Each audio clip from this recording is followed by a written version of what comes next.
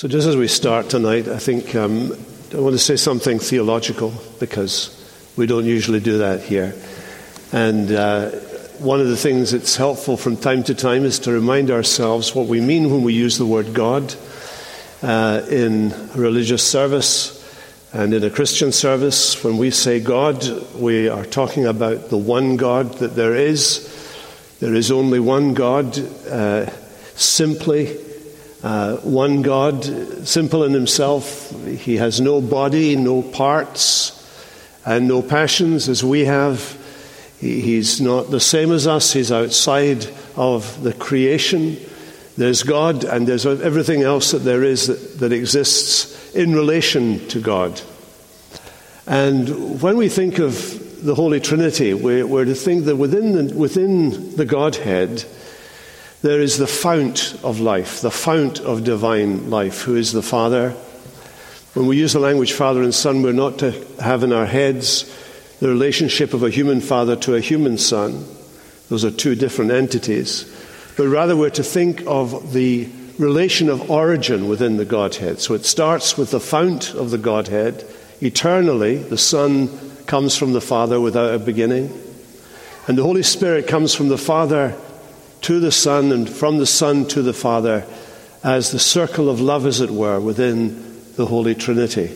They are not three different entities. This happens instantly. It is the fountain of the Godhead to the Son to the Holy Spirit within the one unity of the Godhead. Because of those eternal relations of origin, when we talk about the mission of God or the missions of God, it's appropriate that the one who comes from God, the Father, should be the one to take on a human nature and to come to us, to be our Savior and our Redeemer. And that's what he does. And in fact, he mirrors in his human nature his divine origin. His divine origin is from God, without anything else intervening. His human origin is from Mary, without a man being involved in his conception and in his birth. So his human origins give a hint of his divine origin. And he comes to be our Savior. He comes to use that human nature as his instrument by which he can purchase our salvation. His body is torn, broken on the cross, as we'll see as we gather around the table later. And the Holy Spirit is sent from the Father and the Son to dwell in us, to be part of us, to be with the Christian and in the Christian, feeding and encouraging and supporting the Christian's life in the world. Now, that's not what I'm going to talk about this evening, so that was free.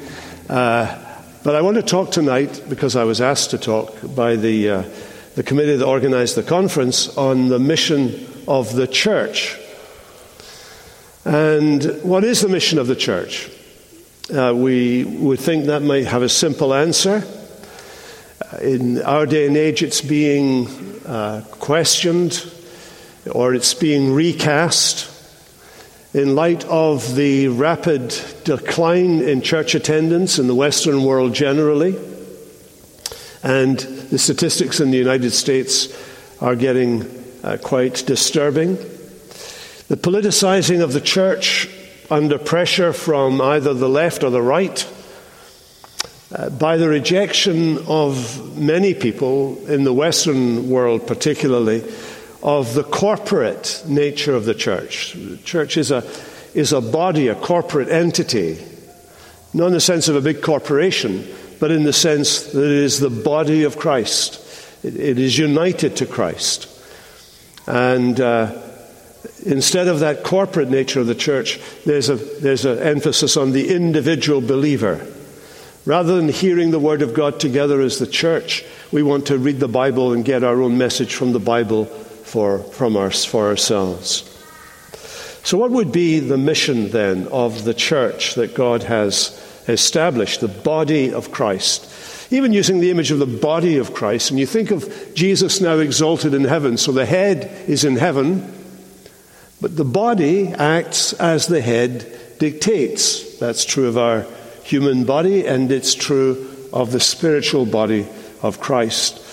The church on earth is the body of Christ on earth. People encounter Jesus the head through his body, that is, through his church.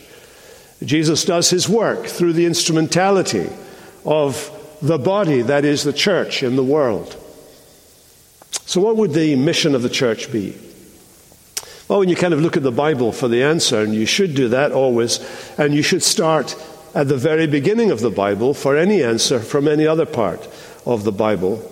You go back right to the very beginning, to creation, and you find God commissioning Adam to fill the earth with image bearers of God. So the idea was that he and Eve together would bear children, and these children would be perfect images of their perfect imaging of God, and that their children and so on, and they would fill the earth and push the boundaries of Eden until Eden encapsulated all of the earth.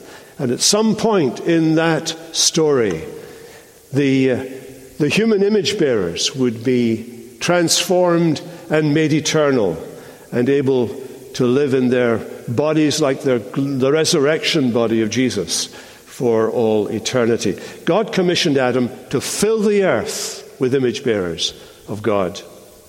When God came to Abraham a little while later, God promised Abraham a seed. That seed would be the Messiah ultimately. And through the Messiah, all the families of the earth would be blessed. All the families of the earth. Of his children, God selected Judah as the royal line, the royal tribe, which the Messiah would come from.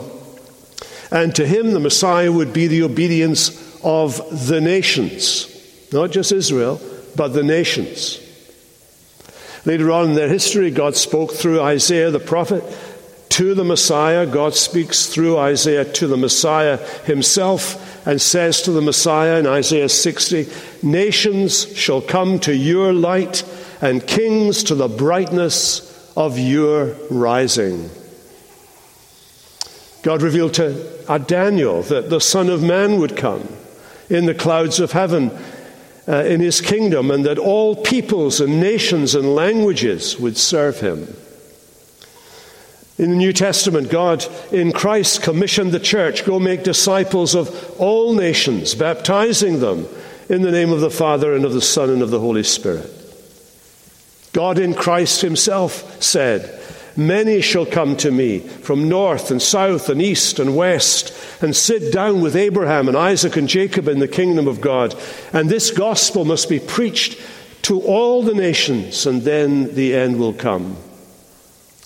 And God disclosed to John the details of our heavenly home. "Behold, a great multitude that no one could number, from every nation, from all tribes and peoples and languages, standing before the throne and before the Lamb." There you have the Bible in a nutshell. And as you read that, as you hear that, what's the great idea? The great idea is that whatever else the mission of the church is, the scope of the church's mission is global. New Jerusalem, Revelation 21. "The city has no need of sun or moon to shine in it, for the glory of God gives it light, and its lamp is the Lamb. By its light will the nations walk. The kings of the earth shall bring their glory into it. They will bring into it the glory and honor of the nations." God's purpose is a global purpose. Now, this cursory view of divine revelation points us then to the global, multicultural, multi-ethnic nature of God's purpose. And indirectly, we have a lesson in what that looks like here in John chapter 4, where the conclusion of this passage states this: "We know that this is indeed the Savior of the world." the Savior of the world. Now, I've preached on this passage before, so I'm not going to say anything that I said before. I'm going to focus on elements that perhaps I glanced at but didn't bring to the forefront of the passage. So first of all, we're drawn to see the humanity of Jesus. Let me just pick that up right at the beginning there. Jesus sits at Jacob's well, and we're told he was wearied as he was. He's been journeying. His flesh is tired. His body is fatigued. You've ever known that? Or you've had COVID and you've known COVID fatigue? And I had it before we knew it was COVID, way back in 2019, after my son brought it to America, I think, from London to New York, and was ill for the whole time he was with us, and we didn't know what was wrong with him. We had not seen these symptoms ever before. And when he went back home, he went to see his doctor, who discovered that he had pneumonia and various other things were associated with COVID, but he didn't know what it was. And the doctor said to him, "I've seen 4 people with the same symptoms. I've no idea what it is." Anyway, when he left, I got this fatigue. One of the ladies of the congregation came round to see Christine and I fell fast asleep in the chair. I've never done that in my life before, but there you go. That's irrelevant to our sermon tonight, but there you are. Jesus was tired. He was fatigued. And that's significant for us because Jesus, in his fatigue, will pass salvation on to this woman and to the people of Sychar, or Shechem, as its old name was. And it's through his human nature and its weakness that he will be pinned to the cross, and through that broken human nature, his being made flesh, he will become our Savior. Now he meets the woman at the well. And if you know your Bible, you'll know that there are a number of meetings at wells that take place. Jacob met Rachel, his wife, at a well. Moses met Zipporah, his wife, at a well. Israel met God when he caused the water to gush forth from a rock in the wilderness. Water becomes a token of the eternal life that God gives freely to his people. Thomas Weinandia, a great commentator on these things, points us to the Bible verses that presage this event here in John chapter 4. For example, when in Psalm 36, the steadfast love of God grants to his people that they should drink from the river of your delights, for with you is the fountain of life, and in your light we see light. Or Psalm 46, there is a river whose streams make glad the city of God, the holy habitation of the Most High. Because God is our salvation, Isaiah says, with joy will you draw water from the wells of salvation. And God promises in Isaiah 44, I will pour water on the thirsty land and streams on the dry ground. I will pour my spirit out and my blessing on your offspring. The Holy Spirit in Isaiah 55 calls on everyone who is thirsty, come to the waters. The prophet Jeremiah complains, or God does through Jeremiah, they have forsaken me, the fountain of living waters, and they have hewed out for themselves broken cisterns that cannot hold water. So all this and more is the background to this incident. Jesus has come deliberately to this well at this time to meet this woman. And he has come with the water of life. You notice in the introduction, did you, that there's a reference to baptizing. Jesus was making and baptizing more disciples than John. Water's in the theme of this passage right from the very beginning. And Jesus comes to this woman, and he offers us the water of life that will quench her thirst, not momentarily, but eternally. And he says to her, verse 14, whoever drinks of the water that I give them will never thirst again. It will become a spring of water welling up to eternal life. We're told that he met her about the 6th hour.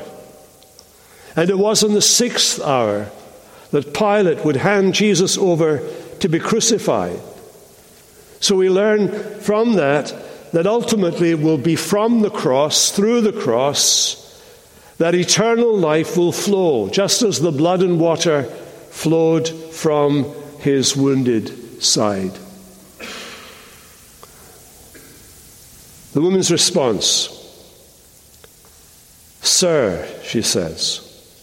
The word she uses there is the word that is often used to translate the word Adonai.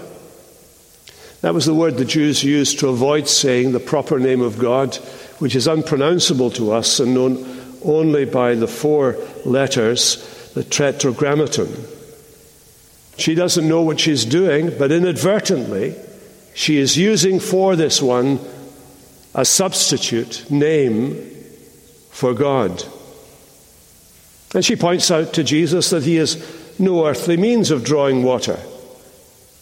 She asks him this question, "Do you think you're greater than our father Jacob?" Jacob was the last of the patriarchs. Jacob is the one who names the Israel of God. He was renamed Israel. He gives his name to the covenant people of God. We are the Israel of God. We are named after Jacob. But Jesus exceeds all the patriarchs. John tells us right at the very first chapter that he is full of divine life, full of divine life. Grace upon grace flow from him. Rivers of grace.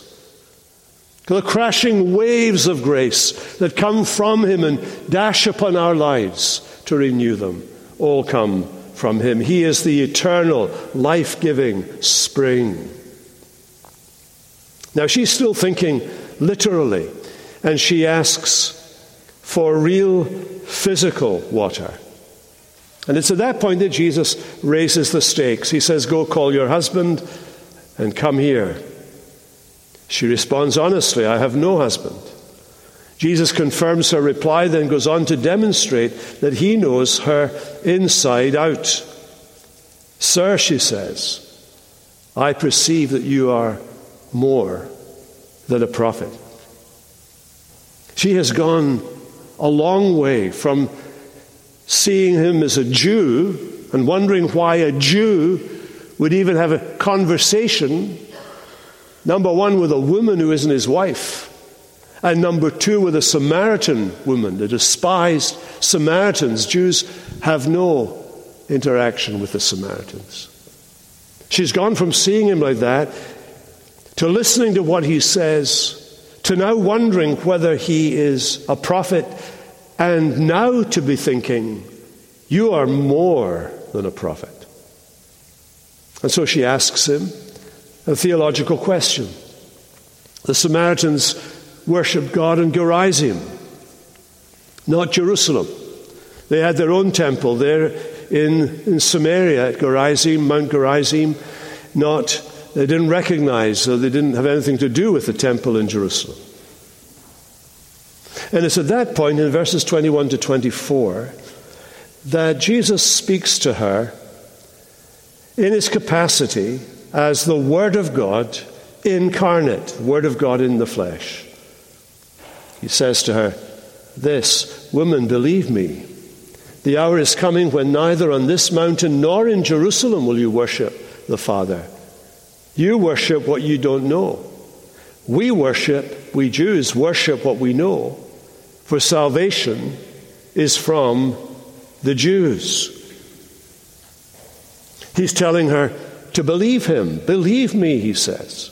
"Believe me." He's asking for her to put her faith in him by the work of the Holy Spirit. He's telling her that the place to worship is about to change. No longer will people be able to point to the land, or any land, anywhere, and say, "God resides in that land, and only in that land." Jesus is making it clear that at that stage in the development of the faith, God could be found only in Jewish lands and in the Jewish temple. But he's telling her that the time has come for that to change. God will no longer be tied to any piece of real estate here. He doesn't disguise the fact that though the Samaritans worship God, they're ignorant of God because they've missed out on the bulk of the Old Testament. They only held to the first 5 books of the Old Testament. So they missed out on the prophets and the wisdom literature and so on. Whereas the Jews had more information. We worship what we know. And God promised salvation would come from the Jews. They should know that from their own scriptures, going back to Genesis, where God promises that the Messiah will come from the tribe of Judah. Salvation is from the Jews. In fact, she's going to learn that the one she's talking to, this Jew she's talking to, is the one whose name is Adonai saves. God saves. God is the Savior. That's his name. And now the hour has come for the faithful to worship God as God in spirit and in truth. Now that doesn't mean your body is not part of what it means to worship God.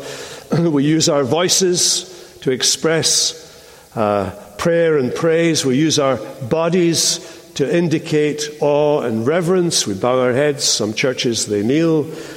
But there will also be an interior spiritual engagement with God as we are filled with the Holy Spirit, which Jesus promises to us. And it's at this point then that Jesus spells out what the process of the mission is. What is the purpose of the mission? The hour is coming and now is here when the true worshippers will worship the Father in spirit and truth. For the Father is seeking such people to worship him. What is the mission of the church? It is to gather worshippers of God. It is to gather worshippers of God. And this pushes the Samaritan woman further in her thinking. She says to him, well, I know that when Messiah is coming, I know that when he comes, he will show us all things. But Jesus, you see, is standing in front of her. And what we learn early on in John's Gospel in chapter 1:18 is that he has come particularly to show us the Father. Here's how it reads. No one has ever seen God. The only begotten Son who is in the bosom of the Father, eternally of the Father, he will make him known. Later in chapter 14 of John's Gospel, Jesus will say, believe me, that I am in the Father, and the Father is in me. And now listen to him as he speaks to the woman. He reveals himself for who he is. I who speak to you, I am. Those are the Greek words ego, eimi. They translate in the Greek the words God gave to Moses when Moses said, who are you? God says, I am that I am. Go and tell them, I am sent you. God is the one who is. Jesus is saying, I am the one who is. All of us become God is. We come into existence. God is. And he's introducing himself to her as the great I am who revealed himself to Moses. Well, she goes off back to the village.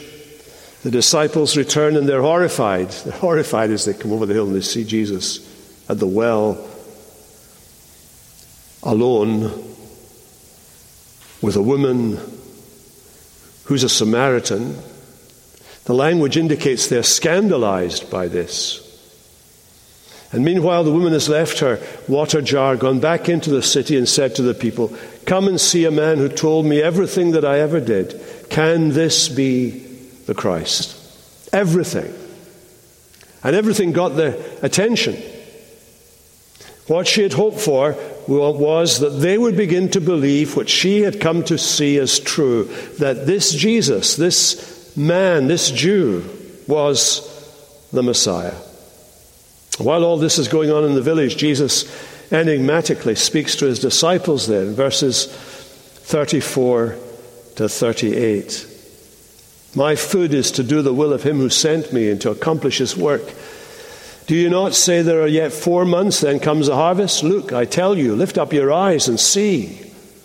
And I think at that moment there are people coming from the village down towards them. "Lift up your eyes and see, the fields are white for harvest. Already the one who reaps is receiving wages and gathering fruit for eternal life, so that the sower and the reaper may rejoice together. For here the saying holds true, one sows, another reaps. I sent you to reap that for which you did not labor. Others have labored, and you have entered into their labor." Jesus speaks. He addresses them. He doesn't say we. He's distancing himself from the disciples. Normally it takes 4 months before there's a harvest. But because Jesus is present as the incarnate Word, the reaping of salvation is close at hand. Already, though they don't know it, the work of the Father is being done. Jesus has come in the world to do the hard labor. By his death and resurrection, he will gather the fruit to eternal life. Later in chapter 12, he will call himself the seed that must fall to the ground and die before it can sprout up with life, the life of the kingdom of God. He's come to sow his own body, as it were, to lay his own body in the ground as you would plant a seed for a plant in your garden. And he says to his disciples, "My food is to do the will of God who sent me and to finish his work." The fields are white, he said. Here are the Samaritans streaming to Jesus. We read many Samaritans from the town believed in him because of the woman's testimony. "He told me all that I ever did." They heard her report. They put their faith in him. The woman is portrayed in the story as the first non-Jewish evangelist. One of the very first people in the Gospels to gather fruit for eternal life, to bring a family, to bring a village to Jesus. Jesus has taught her salvation is of the Jews. But she, by her action, teaches us that although salvation is of the Jews, Jesus is the Messiah, it is for the whole world. It is for the whole world, even for despised Samaritans. It's for Muslims and Hindus and Confucianists and secularists and communists and fascists. It's for anyone and everyone. It's for the whole world. It's even for the English. In John chapter 1, the first 2 Jewish disciples wanted to know where Jesus was staying. Having stayed with him, Andrew went and found Peter to tell him they'd found the Messiah. And so here we read, even the Samaritans, when the Samaritans came to him, they asked him to stay with them, and he stayed with them for 2 days. And many more believed because of his word. They said to the woman, "It's no longer because of your words that we believe, but we have heard for ourselves and know that this is indeed the Savior of the world. The Savior of the world. So when Jesus gave that great commission that we usually talk about in Mission Sundays, when he sent the church out to make disciples of all nations, he tells them how to do it, baptizing them in the triune name, in the name of the Father, the Son, and the Holy Spirit.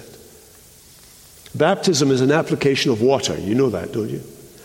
We don't use very much of it here. When I was a Baptist, I used a lot of it. But much or little, water is the significant thing.